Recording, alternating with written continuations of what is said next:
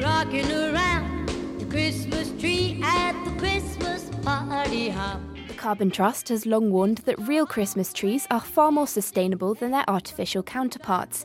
It says a fake tree needs to be kept for 10 years before its carbon footprint matches that of a naturally grown one. This year, however, Rory Young from Glaister's farm in Cogunnion says there's a growing demand for perceived eco-friendly alternatives. Actually, believe it or not, we get phone calls all the time from people wanting to rent a tree, which the demands for that are growing. It's not something we've done, and I still struggle to get my head around how you actually rent a Christmas tree to someone. There's an awful lot of transport involved, moving things backwards and forwards, so we haven't actually gone down that road.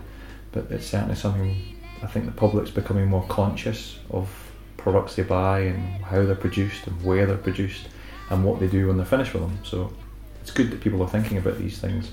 You will get a sentimental feeling when you hear. Plastic trees are also often shipped long distances before arriving in the shop and then your home.